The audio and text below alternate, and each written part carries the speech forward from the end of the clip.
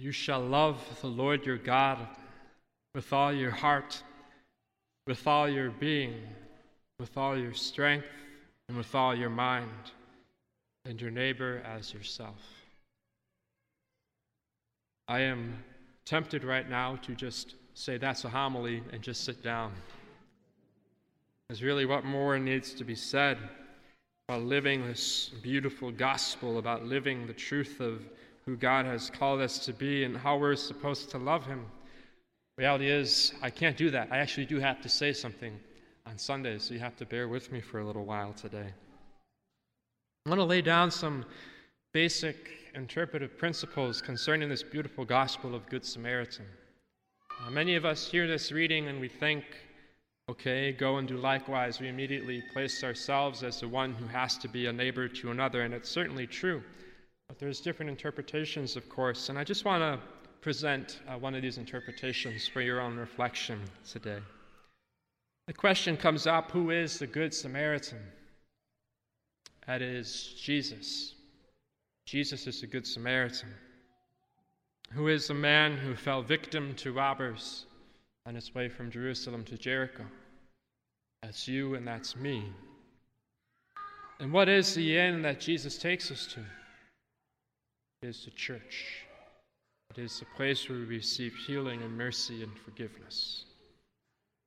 But in truth, this man who falls victim to the robber, is deeper than just the individuals, you and me and everyone else.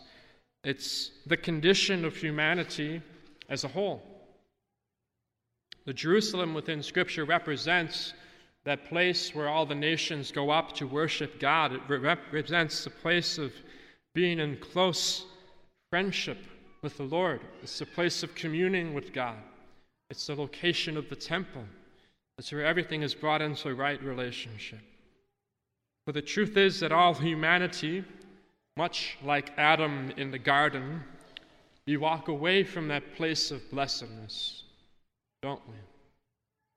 We walk away from that place of intimacy and closeness to the Lord, and along the way we experience the effects of sin, as it were, being left for dead by demons and the evil one.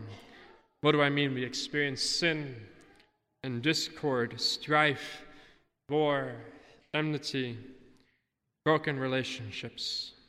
Truth is, we experience a deep brokenness in some sense in this life that we live. We are, as it were, left for dead. But Jesus is not content to leave us there. He's not content to leave us there. He attends to us. He notices us, and he stops along the way, and he reaches out to us. What does this Samaritan do to this man who is left for dead? What does he do? You notice, what does he pour upon him? He pours oil and wine upon him. And if you're formed within the scriptural sensibilities, you understand oil obviously as the sign of baptism, which is given at the gift of baptism. After the water, I baptize you in the Father, and the Son, and the Holy Spirit. The sacred chrism is placed upon the head, the crown of the head, in which we're anointed priest, prophet, and king, in which we're made heirs to the promise of heaven with Jesus Christ. Our parish, we were very blessed yesterday to welcome 2 new infants, baptized infants, into the church, in which they received that beautiful grace of baptism, that beautiful grace of new life from God who is love. But it wasn't just oil that he poured upon this man, was it? No, he also poured wine upon him. Wine which is symbolic of the precious blood of Jesus shed for us upon the cross, that we receive when we come forward for Holy Communion, in which we are truly nourished and healed, receiving in our hearts the very life of God. This Good Samaritan parable, in a really beautiful way, as much as it speaks of a necessity of being neighbors to others and caring for them, speaks even more deeply of the love of God. Speaks even more deeply of the love of God. And isn't that the most fundamental thing in life, the most fundamental reality?